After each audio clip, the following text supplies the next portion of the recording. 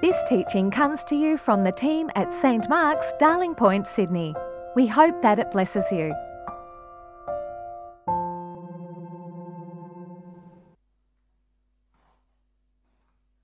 Good morning. This is the first reading from Joel chapter 2, verses 28 to 32. And afterward, I will pour out my spirit on all people.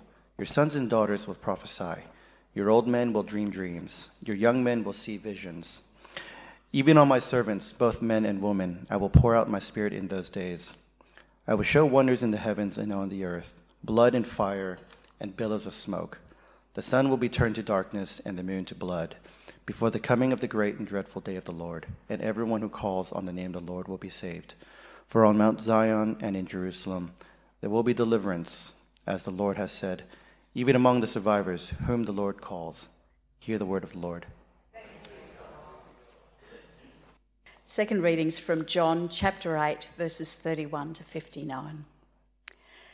To the Jews who had believed him, Jesus said, "If you hold to my teaching, you are really my disciples. Then you will know the truth, and the truth will set you free." They answered him, "We are Abraham's descendants and have never been slaves of anyone. How can you say that we shall be set free?" Jesus replied, "Very truly I tell you, everyone who sins is a slave to sin. Now a slave has no permanent place in the family, but a son belongs to it forever. So if the Son sets you free, you will be free indeed. I know that you are Abraham's descendants, yet you are looking for a way to kill me, because you have no room for my word. I am telling you what I have seen in the Father's presence, and you are doing what you have heard from your father." "Abraham is our father," they answered.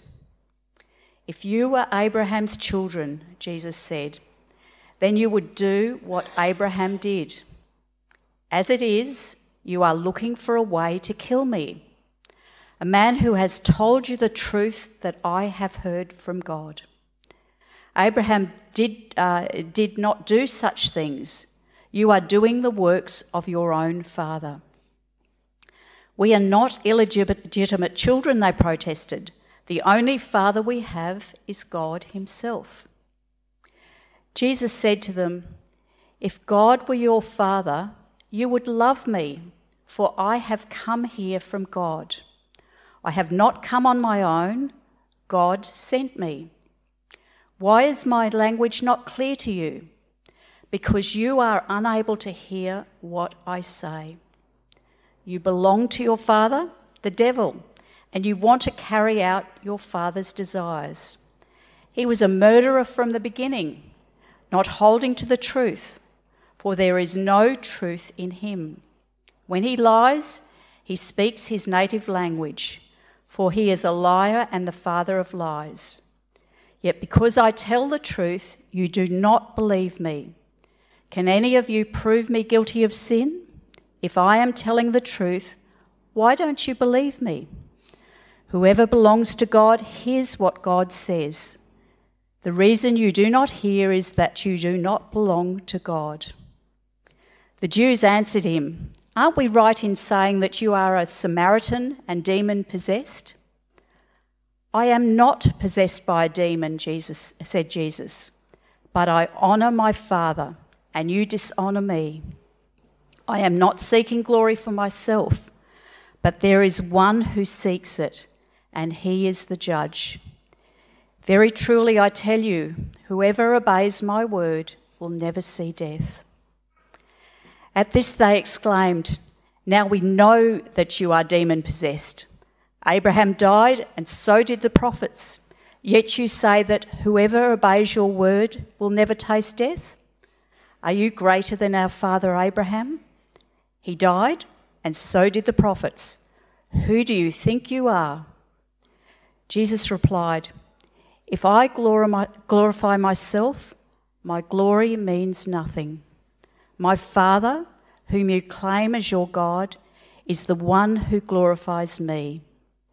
Though you do not know him, I know him. If I said I did not, I would be a liar like you. But I do know him and obey his word. Your father Abraham rejoiced at the thought of seeing my day. He saw it and was glad. You are not yet 50 years old, they said to him, and you have seen Abraham? Very truly I tell you, Jesus answered, before Abraham was born, I am. At this, they picked up stones to stone him, but Jesus hid himself, slipping away from the temple grounds. Hear the word of the Lord. Thanks be to God. Now, I've invited Fiona Isaacs to preach to us today. Fiona's preached to us many times before, and she's a very crucial member of our congregation here, and we've been blessed by her teaching.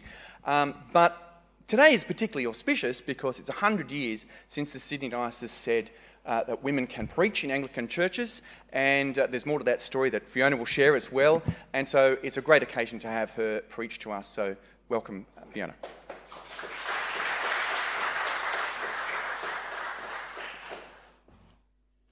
Good morning. Thanks, guys. It is a real privilege to preach today, not only because the sacred task of opening God's Word is a privilege on any day, but because today we celebrate 100 years, as Michael said, since women have been formally allowed to preach in Sydney Anglican churches. And as far as records can tell us, the first woman to preach in Sydney was here at St Mark's Darling Point, Maud Royden, in 1928. Claps for Maud. She preached here one Sunday and then over the bridge the next, but we were first, so take that, St Thomas's, North Sydney. Women have been sharing the gospel of Christ since that very first Easter, when Mary Magdalene was told to tell the disciples that Jesus is alive. She was the first in a long line of women all around the world who have been speaking the truth about who God is, revealed in Jesus Christ. And today's passage is, among many things, about who should be speaking about God. Who has that right? Who can truly call themselves part of God's family? The Pharisees are challenging Jesus' right to talk about God. So clearly they're using the wrong metrics to decide. It's deeply obvious by the fact they claim Jesus himself is from the devil. But their questions of Jesus, and more so his replies, give us an opportunity to consider what are the qualifications for speaking rightly about God. And spoiler, as we explore this passage today, we are going to be reminded that the task of speaking about God is the task of every Christian. That every Christian has the full qualifications or marks of someone who can confidently speak about God. And as we hear some about these 4 marks to speak about God that this passage illuminates, I have chosen some different readings and quotes from wise and courageous women of church history to help us understand them. To help us remember that despite a world that can sometimes seek to minimize, dampen, invalidate, or quieten the voice of women, that God has always used women to speak his word. And more broadly than just gender, the metrics or qualifications that this world uses to determine who is the right person to speak, whether they be of ability, age, class, gender, ethnicity, eloquence, or anything else, are consistently not the metrics that the Bible offers. In fact, the story of the Bible is consistently one of God using the unlikely, the broken, the weak, and the hurting to bring about his kingdom and his purpose. So let's read John 8. For those who haven't been here for the past few weeks, or those who have been and don't remember, we are in a section of John's Gospel which is all about who Jesus is, and particularly who Jesus is as revealed through conflict with the Pharisees, the legalistic Jewish leaders. When we read this section, it's supposed to read like a genre piece, a courtroom scene of the time with attack and counterattack. I haven't spent much time in courtrooms, I know many of you have, but to me what this reads like is our modern equivalent of where people cross-examine claims in the public eye, which is, of course, Twitter. Jesus tweets out a message. The Pharisees are all up in the replies. So Jesus has his first salvo. He starts this section by addressing the Jews who had believed in him. That is, Jews who believed in him at one time, but now do no longer. People maybe who'd been attracted to the message of Jesus, but then something distracted them, or they lost sight of who Jesus was. It's important to know that in John's Gospel, he reserves his strongest condemnation for those who believe and then stop. And what Jesus says to these people is that you have to hold on to my teaching to truly be my disciples. That holding on is sometimes translated abiding. It means much more than just philosophical knowledge. It is a relational way of being, where the true disciple exists in who Jesus is, growing in him, in an intimate relationship with him. Jesus says, these people really are my followers, and these people are free.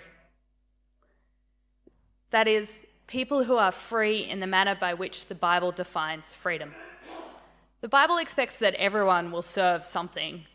So in contrast to freedom, slavery in the Bible is to have an inappropriate master, whether that be a human like Pharaoh or something like money or security. We live our lives in slavery to that which is our highest priority.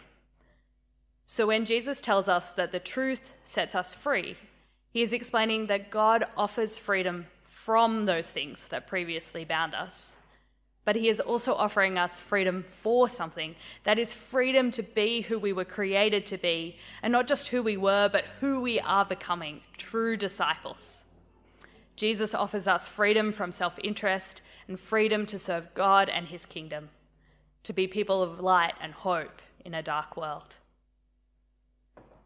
So this is Jesus' opening statement, and the Pharisees are straight back with a response. They say, we've never been slaves of anyone.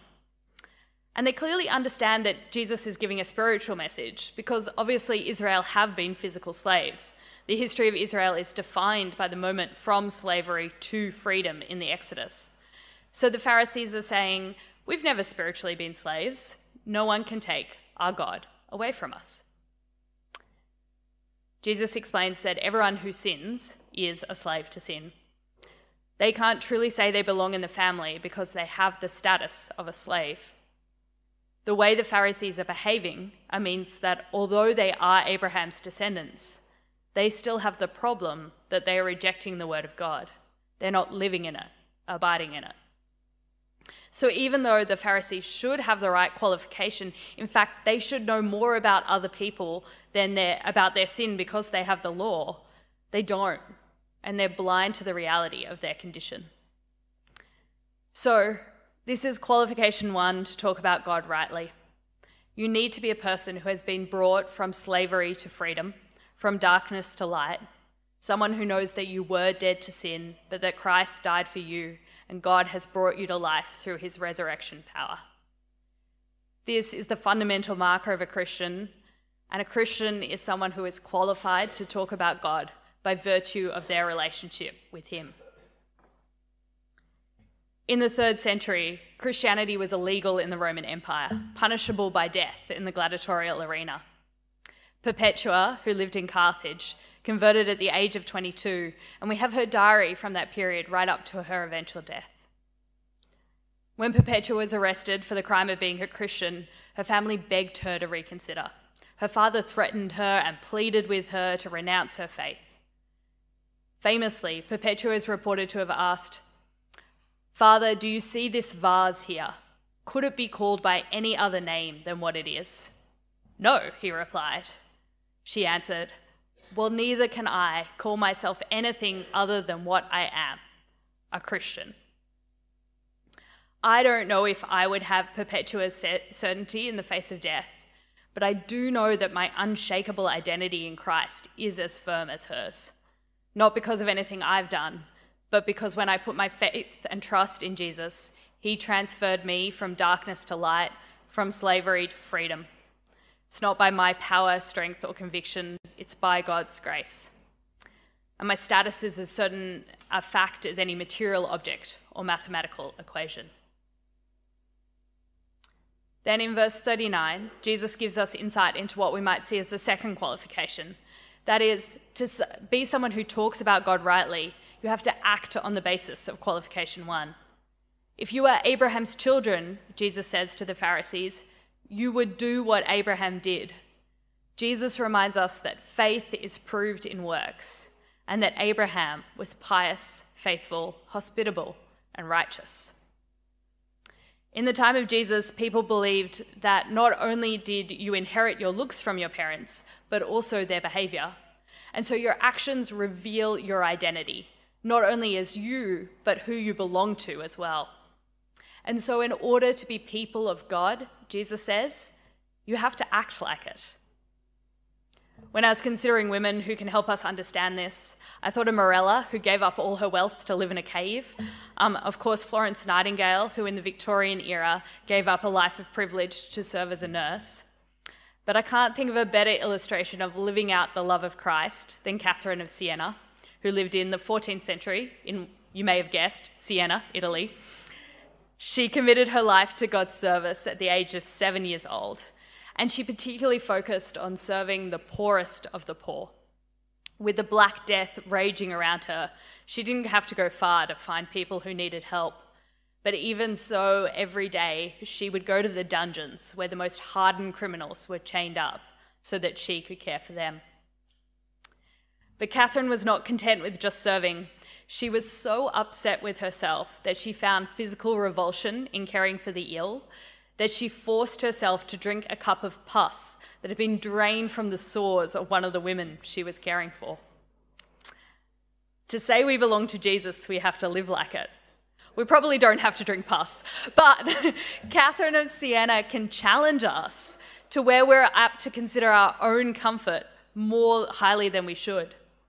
Can people see that we're children of God by the way that we act? Verse 41, the Pharisees are struggling to understand. They say they only have one Father, and that is God. And so, to keep to our Twitter analogy, here Jesus drops a thread. And he gives us the third qualification for speaking about God. Hear from Jesus who he is, and accept him on his terms. The Pharisees are unable to understand what Jesus is saying because they refuse to hear him. They refuse to change what they believe to be true. One can assume that because it would have to involve a shift in their own self-identity, self-worth, and self-importance. They would rather be slaves to their own sense of control and power than free at the cost of giving up their pride. Jesus has strong words for them in this. He calls them children of the devil, which is harsh. In other parts of the gospel, Jesus invites investigation, doubt, and debate. So why does he seem so intent on shutting these Pharisees down? I think it's because we can see that they don't want to know who he is. There's no honest inquiry here. In fact, this is probably where the debate becomes the most like Twitter. People not actually seeking to learn and understand, but rather to confirm what they believed in the first place and tear down people who disagree with them. In John's Gospel, the author is constantly drawing a distinction between things of God's kingdom, light, freedom, hope, life, and things that are not, darkness, slavery, despair, and death. John wants us to see there is no middle ground. Either we belong to God's kingdom and experience his freedom, we live in the light, or we do not. There is only light and darkness. So these Pharisees, when confronted with Jesus, have all the tools to see who he is, and instead choose not to. Jesus says, you know I am sinless. If you could indict me on any sin, you would do that, but you cannot. So in the face of overwhelming evidence that Jesus is from God, the Pharisees choose instead not only not to believe in him, but seek to discredit him and teach others to do the same. Eventually, they will seek to kill him. So this is why Jesus uses such strong language in his condemnation of them, because they refuse to accept the truth and lead others into lies. It is, of course, the great irony that by the means that they seek to pour the most hate on Jesus, is the means by which God offers the greatest love to the world. Jesus tells us to take him and his word seriously and to do it on his terms. It reminds me of Margaret Fell Fox, who lived in the 17th century England. Her husband was arrested for being a Quaker. England was not great at religious toleration at this point. Not sure what they're great at the moment, but Margaret secured his release, but then she herself was arrested and she refused to swear an oath to the king. So she had to stay in jail. We have her words. She said, "I love, own, and honour the king and desire his peace and welfare, to live a peaceable, quiet, and godly life under his government, according to the scriptures. As for the oath itself, Jesus Christ, the King of kings, hath commanded me not to swear at all, neither by heaven, nor by earth, nor by any other oath." Fell Fox is most famous today for her pamphlet, Women Speaking Justified, in which she defended the right of women to speak the gospel. And I think her willingness to go to prison, something she did more than once in her life, because her determination to take God's word seriously gives us all a real challenge. Are we willing to hear Jesus, to take him seriously, to be changed by him at the expense of our own comfort? Where are we like the Pharisees, refusing to acknowledge who Jesus is for the reason that it's not convenient for us? And indeed, the Pharisees still don't listen to Jesus. They're in verse 48. We don't have any deep meditation or self-reflection. They just go on the counterattack. Jesus must be possessed by a demon or be a Samaritan, which for the Pharisees means someone who worships God in the false or incorrect manner. Jesus only responds to the demon charge, maybe because he surpasses categories of Jew or Samaritan. He says, "I don't have a demon. In fact, everything I am doing is for God and for his glory. One of the reasons you know I am from God is that I don't bring attention or glory for myself, but only for the God who sent me." And God in turn glorifies Jesus, so that the conclusion is that those who do not honour Jesus are not children of God. There is no way to claim to belong to God without honouring Jesus. Which brings us to qualification 4. Those who speak of God rightly do it for his glory. The major way we can tell if someone is an appropriate person to speak about God is their intention. Is it for themselves or for the glory of God? During the Reformation in Germany, Katharina Schutzel was a prominent woman who was involved not only in public debate and intellectual life, but she cared for thousands of refugees made homeless by the Peasants' War. She wrote tracts, she edited a hymnal, she preached. But many were sceptical and deeply antagonistic to her public ministry. To them she wrote, "I answer, do you not know, however, that Paul also says in Galatians 3, 'In Christ there is neither man or woman'? And God in the prophet Joel says in chapter 2, 'I will pour my spirit on all flesh, and your sons and daughters will prophesy.' And you know that Zechariah became dumb so that Elizabeth blessed the Virgin Mary. So may you also receive me in good part. I do not seek to be heard as if I were Elizabeth or John the Baptist or Nathan the prophet who pointed out his sin to David, or as any of the prophets, but only as the donkey from whom the false prophet Balaam heard. For I seek nothing other that we might be saved together with each other." Katharina spoke the gospel with the hope that people might be saved so that God might be brought glory and his love be made known. We could do well to learn from her. In the final part of our passage, Jesus contrasts his existence with Abraham's existence. He is the Word who has existed from the beginning. Whilst Abraham came into being, Jesus is the one through whom time was created. And the Pharisees, unwilling to accept the truth, go to stone him. But Jesus is in control. He's not going to die before his time, and he slips away unseen. In Deuteronomy, the punishment prescribed for those who would lead Israel astray is death. So the Pharisees are acting with that in mind, although it is, of course, them who are leading God's people astray. And yet, Jesus does not come to kill and destroy, but so that we might have life and have it to the full. He did not come to judge the world, but to save the world through him. This fundamentally is the gospel that we preach, that although we deserve death, instead we are given life. And the 4 qualifications to tell of that, which we might draw from this passage, are: do we know it to be true? Do we know our status? Are we confident that we are people who have been transferred from darkness to light, enslavement to freedom, slave to son and daughter? And 2, do we live this out in our lives? Thirdly, do we let Jesus dictate the term of the relationship, understanding from him who he is? And finally, do we speak of God only for his glory? We know as a general trend when applying for jobs that men will go for a job if they meet only half the criteria, and women will feel they need to have more than the stated qualifications in order to apply, which might be why we hear a lot more sermons from men than women.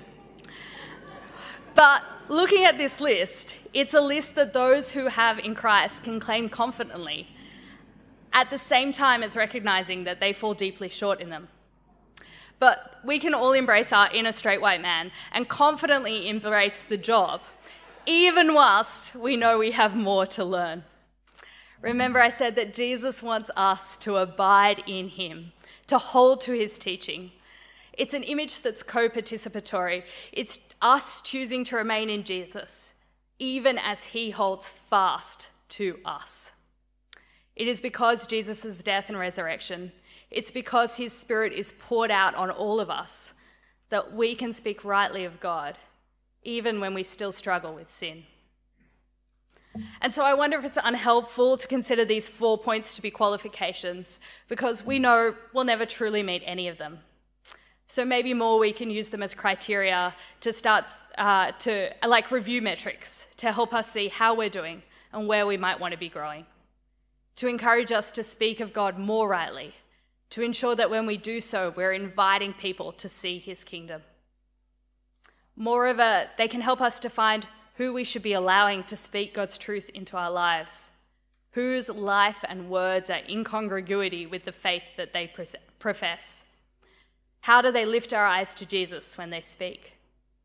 Which comes with the second question of who are we excluding from the task of speaking about God based on some arbitrary category that has nothing to do with their faith, walk with God, or life of discipleship. Another great Reformation writer, Frenchwoman Marie Denterre, once wrote that if God has given grace to some good women, revealing to them by his holy scriptures something holy and good, should they hesitate to write, speak, and declare it to one another because of defamers of the truth? It would be bold to try and stop them.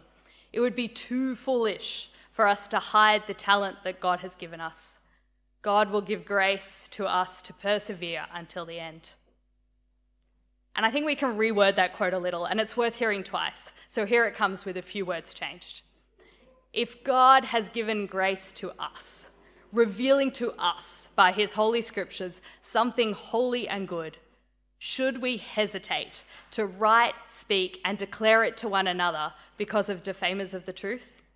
It would be bold to try and stop us, and it would be foolish for us to hide the talent that God has given. God will give us grace to persevere until the end. How could we possibly stay silent about the gospel we have given?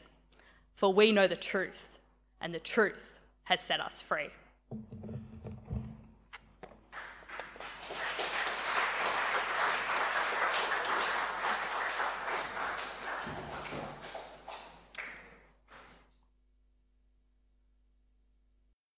Thanks for listening. Please visit our website at www.stmarksdp.org to subscribe to our new episodes, browse more resources, and find more information about the community of St. Mark's.